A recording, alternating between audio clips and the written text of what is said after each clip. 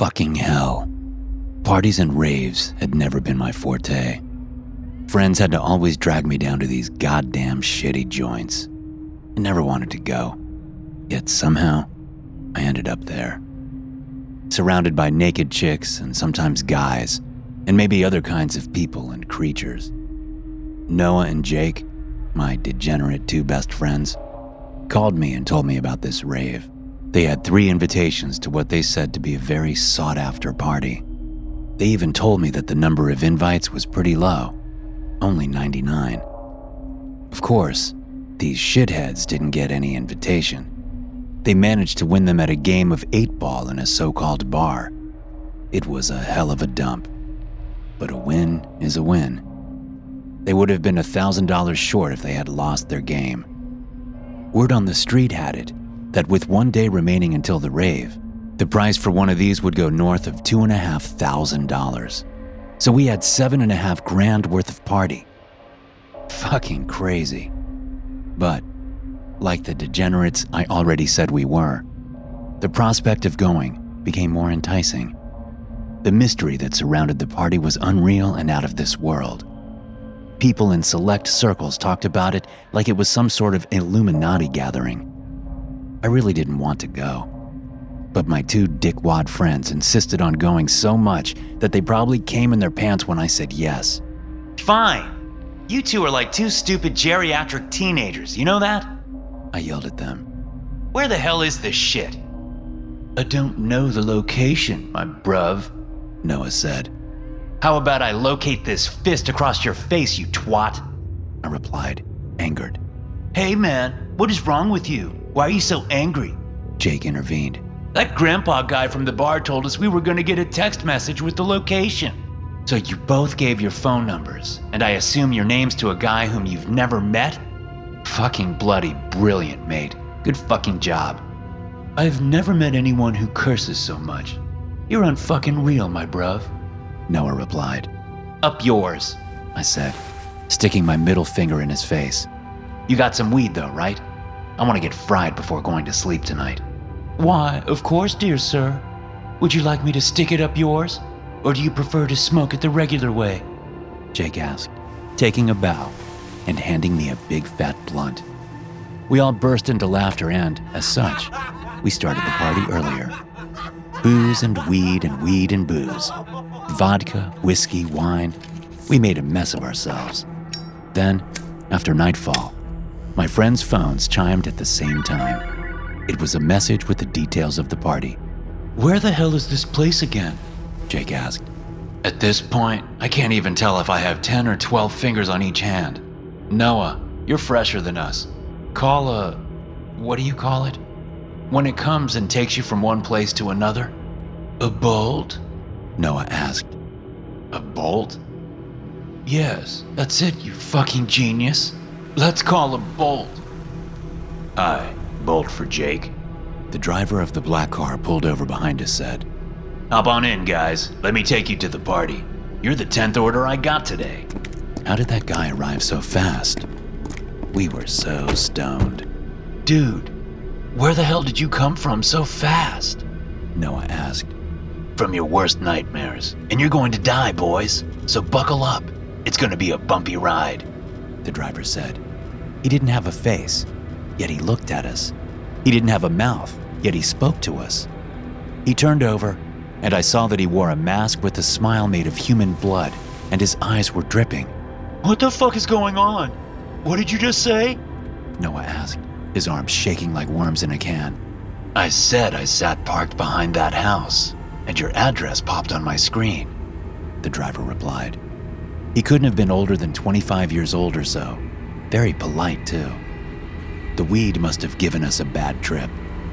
Everything spun as the car's silent engine purred like a fat cat near a fireplace. Millions of stars filled the sky outside, and I rolled the window down and tried to grab them. Hey, the monster outside likes to eat human arms, so put them back inside, the driver exclaimed. What? I said, don't do that. It's dangerous. The driver replied calmly. This has to be an effect of the weed, I thought to myself. He dropped us off somewhere outside town in a shitty field. It seemed like another world. A small, abandoned metal building stood before us. Muffled music came from within, but we couldn't determine exactly where the party was. Two big men came outside. They had guns, and black rags covered their faces. "You here for party? Give invitation," one of them said with a solid Eastern European accent. "Also, show text message on phones." We did just that. "Where's the party, though?" I asked. "Inside, under earth. You go down, and when you see red door, you knock. Blonde girl answer and gives you blood cocktail. You drink or die. Okay, go," the other dude said. "But..." Jake tried to say something. "Go, or I shoot you," they both said in unison. I wished these were hallucinations. We went inside and descended a set of small stairs. This fucking shit was all wrong. We shouldn't have gone to that place. After a few minutes, we walked down the stairs and saw the red door. Noah knocked 3 times. The blonde girl the bodyguard spoke about answered the door. She flashed a welcoming smile with mesmerizing green eyes and red lipstick, and then handed us the cocktails. We played along and downed them in an instant. Inside, people danced frantically to the beats of bewildering goth industrial music. They looked like they were in some kind of trance, not caring about anything or anyone. The room spun in circles with me, and I felt dizzier with each passing second. The cocktail must have been more potent than my will to turn back and go home. People with face paint stared at me. Some of them had shiny teeth. Some had a red liquid dripping slowly in small rivers. Someone licked my neck, and a tingling sensation went down my spine. "Dude, where the fuck's Jake?" Noah asked. "Fuck if I know. Maybe he hooked up with a girl or something," I replied, inebriated. My mind raced, and my heart went up in my throat. The music was intoxicating too. The smoky room had a magic touch, but I also felt things were tense and wrong. Maybe paranoia had gotten the best of me at that moment, but I swear I saw a man showing me his freshly polished canine teeth. "All right, people and other creatures. So who's ready to put the rave in the graveyard?" The DJ asked loudly. The room went berserk. The beasts screamed, and many jumped onto the living and fed off their necks. "What the fuck?" Noah screamed. When I turned around, one of those fucking things with pointy ears sucked the blood from his neck. Noah died little by little and gasped for air. He looked at me to help him, but I stood frozen. Finally, when the thing finished feeding, it broke his neck and threw him against a wall. I screamed when his lifeless eyes looked at me in shock and disbelief. The room spun ever so fast, and nothing made any sense. One of my friends lay dead on the dance floor, and the other one had vanished without a trace. From the ceiling, sprinklers showered everyone in blood. The victims and the perpetrators swayed to different types of dances. The living fell into the clutches of the monsters. The beasts hissed and sucked until humans turned into nothing but raisins. Some of them were as frail and thin as leaves. In front of me, Jake appeared. His head hung low and twitched. He tried to speak to me. "Man, this is the best shit ever. Let's get fucking high on these peasants," he exclaimed, raising his head to look at me. Madness filled his bloodshot eyes. He was not Jake anymore. The beast in front of me had fangs. Coagulated dark red blood adorned Jake's face, and he seemed hungry. "Dude, Jake, you don't have to do this, man. Think about it and take a good fucking look at Noah. Look what they turned him into. A pile of dead meat and broken bones. It's a fucking bloodbath in here, mate," I replied. "Fuck you and fuck Noah, you fucking thieves. Don't you think I know you stole from me countless times?" Jake said and lunged at me. I ducked and ran as fast as I could. The DJ pumped the music louder. The bass made the room tremble, and blood droplets danced on the floor. Everyone and everything partied, the living and the dead, the traces of humanity and inanimate objects too. For some, it was a celebration, a feast if you'd like. But others embraced death. Throughout all the frenzy, pain, and death, I found another door in the back of the room. Jake found another man and fed on him. "Oh, I'll get you too, you fucking bastard," he said, staring at me. I ran through a door and found myself in a long tunnel. The music lost its volume, bass, and its intensity. The party of the damned was in full swing, but I couldn't stay any longer. Noah's facial expression stood with me the whole way. I managed to reach the end of the tunnel, and I heard the beast screaming ravenously behind me. I found myself outside now, in the middle of nowhere. Yet, I heard cars passing by somewhere in the distance. A road must have been close to me. Maybe a kind soul would take me to town, so I could hide in a church, something like that. Desperation clawed its way inside my soul, and all that was rational and logical vanished in the blink of an eye. A car almost ran me over before hitting the brakes. I got in the car and begged the driver to take me somewhere safe. I told him someone tried to kill me. The driver turned around. It was fucking Jake. I tried jumping out of the car, but to no avail. I repeat, no one is trying to kill you, man. You just had a bad weed experience. How about you sleep, and I'll take you home safe and sound? Jake asked, grinning. I felt my eyelids getting heavy. It was as if he had hypnotized me into doing what he asked me.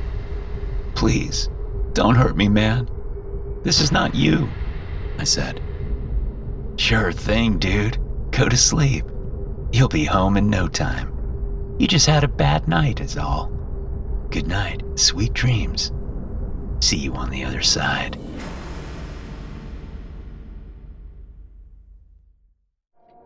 My friends and I have always been the type of people to sneak into places at night and do stupid stuff. We got drunk in cemeteries, climbed atop buildings we weren't allowed to, things like that. But even a crazy bunch like us wanted to chill sometimes. So when that happened, we met at night and went for hikes in the woods. I have always been fond of the night and the silence it brought. It made me hear my own thoughts better and reflect on what I could do in this life. I knew the things I did were not something to brag about or be proud of, but it was just fun, so I didn't take it seriously. After doing some stupid stuff on the side of a road that involved blowing stuff up and lighting the night sky, we decided to take a walk back home through the woods, just to clear our heads a bit. It shouldn't have been anything spectacular. It should have been a regular walk where we laughed and joked about the before-mentioned stupid stuff. Instead, the beating wind made the leaves rumble and sing their song in the night. The crickets responded with their own tune. All of it brought a wave of tremendous peace to my otherwise weary and agitated heart. It made me feel like I was living in a world where I didn't have to worry about anything. It brought me joy, calmness, a sense of belonging, and safety. We all knew the road back home like the palm of our hand. But when the building appeared in front of us, the certainty of things being wrong, and maybe even unnatural, hit us all in the back of our heads like a steel hammer. Despite all my efforts to understand what was going on at that precise moment in time, the impossibility of getting a grip on how the events would later unfold was beyond me. The nocturnal tranquility would soon be reverted to primordial chaos. Nevertheless, the crooked building had an eerie feeling. It felt disgustingly evil and rotten to the core. It was something that hell had vomited to our world after it had gotten sick, feeding on disease and sin. That was the only thing that felt wrong about it. I felt a call to go in. It beckoned me to explore it, to go inside and touch its sickly walls and see what death was made of. This felt like a sanctuary where whatever beast lived inside called us to come forth, to let it feed on our blood, innocence, spirit, and will. It breathed life in that abysmal building that needed food to sustain it. Black paint adorned every nook and cranny of the building. It looked alive and fresh. The spires stood like ancient guardians looking to eradicate every threat they might encounter. It looked like some kind of twisted church, like the reverse of a regular holy church. It looked filthy, dark, vicious, diabolical, and gruesome. The building only had a set of windows and no doors. Its unnatural shape made me feel weird when I touched one of the walls. The moment I did that, a black substance, gooey and sticky, bled off from the walls. It was like a dormant giant had just begun crying tears of black blood. From its 4 spires, swarms of bats came out and flew away into the darkness of the night. A tremendous metallic hum followed, almost rendering me deaf. All 4 of us looked at each other with faces as white as sheets. The black goo that infected the entirety of the building's surface became aware in a way. First, I felt like it looked inside my mind, trying to lure me inside. Then, to my left, the substance retracted in a perfect rectangular shape and revealed a large metallic door. It opened slowly, and a putrescent, vile smell crawled up the nostrils and descended into my lungs. Lee puked his guts out. What the hell is this thing? He asked. He gently rubbed the corners of his mouth with shaking hands. I have a bad feeling about this. Do you guys feel it too? Asked Amanda. I nodded, and Lucas sighed. Let's leave it and go home. I half-mouthed. I know this would probably suck, but I want to see what's inside. This thing appeared out of nowhere, and it is making me curious to see what it is all about, said Lucas. We're experts at this type of thing, right? We went in and now stood before an altar. Whoever resided here had placed an offering on the stone surface. Dim light scattered throughout the room, but we could see everything inside. From left to right, I saw half a human arm with the bone sticking out, a human heart, and an incense that emitted white smoke. We wanted to go back, but the black goo had swallowed the door. The building gave us bait, and we took it like champions. We glanced at each other, and the image plastered on our eyes reflected the same thing. The thought that this would be our final resting place, our tomb where no one would ever find us, shook us to the core. A creaking noise came from another room of the building. I trembled and looked behind me. We all did. The goo looked at us with eyes that weren't there. Then, lo and behold, another door appeared. It opened itself again, and we passed through. Amanda screamed. Lucas puked again. Lee's tears flowed like small rivers to an unknown destination. And I knew that whatever beast, whatever monster lived inside, be it human or not, would kill us all. Goosebumps prickled the skin on my arms, and a cold shiver tried to tear apart my spine. The gruesome picture before us all made us question our sanity. Shivering, we looked at dead people nailed to the walls. Some had huge nails driven through the center of their foreheads. Others had them in their eyes, chests, hands, or feet. Whatever did this had also torn open their rib cages, mocking them, and making them look like grotesque butterflies of death and blood. Who are you? A voice from the darkness asked, raspy and demanding. Evil beyond comprehension, but tired still. It hated seeing humans before its eyes, especially live ones. The beast loved to mock the human race too. Otherwise, I couldn't explain the grotesque tableau that adorned the walls of its house of death. It loved to look at people suffering and dying. It rejoiced in blood and death was the only thing it served. I heard a chain rattling. I asked who you are, and the most important thing is, what are you doing in my house? The voice said again. The beast or man didn't want to reveal itself just yet. We are lost, mister. It's just a group of friends who got lost is all, Amanda said with a quivering voice. The chain rattled one more time. Do you like what you see? I made this work of art myself. It took me some time to finish, but I've done it. I call it Where Life and Hunger Meet. And the result is what you see. It said again from the shadows. Lee stepped in. I loved it, man. It's really something to look at, you know? It speaks volumes. Suffice it to say, this will be forever embedded in the back of my mind, he said. Of course, it was disgusting, but Lee knew how to act like a strategist. In every challenging situation we had found ourselves in, Lee morphed the environment and twisted the emotions so that he managed to get us out and have it our way. The chain suddenly struck him in the chest. He coughed blood. We all screamed. A sharp metal arrowhead that ended the chain blasted his heart. He dropped to his knees and gave his final breath after saying, "At least I tried." Now, do we have any more liars in the house? He said, as he slowly dragged Lee's body into the shadows. I heard bones snap, and the beast started tearing Lee's flesh open. It fed off it, gulping the blood and chewing the skin and flesh. Amanda had watery eyes, and she trembled at the sounds. We all did. "No, we don't. You have us trapped here, so you might as well kill the rest of us and be done with it," Lucas said. It's not that easy, my friend. The beast said, but the voice came from a different part of the room now. What if I tell you I can make you live forever? What would you say about that?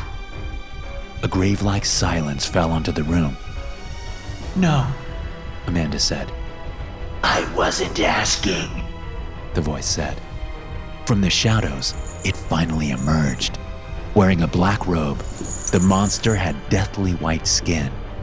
Its dead black eyes screamed bloody murder. Its arms hung limp, and he held Lee's intestines in his hands. He dropped them on the floor in front of us. Instead of a nose, he had 2 small holes, and behind his smile on those diseased purple lips, sharp teeth shone in the dark. In a millisecond, the beast teleported in front of Amanda, grabbed her by the neck, and looked at me. I sense you have something to say, young man. Something that you really mean. You have something in your heart you want to let out? He asked me, while turning his head. Call me Horia. "Yes, I do have something to say. I will stay with you and be your disciple if you let my friends go. Let them go home safe and sound, and I'll stay. You won't have any use for us if we're dead, will you? Well, except for feeding purposes," I said as I felt my heart drumming inside my chest. "Johnny, no!" Lucas screamed. Amanda whimpered as the beast licked the falling tears off her cheeks with a disgusting long purple tongue that looked like an alien worm. Are you sure about that, young man? There are things that no man has ever seen. And there are secrets and forbidden knowledge that will play with your mind indescribably. The beast said, interest burning in his big black eyes. "Yes, I am," I replied boldly. Brave and honest. I think we'll get along just fine. You two, leave now before I change my mind. He yelled with his raspy voice, pointing to a wall where a door had appeared. He then came behind me and bit my neck. While healthy blood left my body, something else replaced it. Something cursed and evil. It made me sick, and it made me go insane. It made me feel a pang of insatiable hunger. It made me do things that I don't remember doing. There is something else inside me at times, taking control over my whole body and spirit. The mind is poisoned with the worms of death. It hurts. The screams inside my head hurt me, and the greedy voices always want more. They want more blood, more guts, more death, and this is something I can never stop. The red I see before my eyes is forever.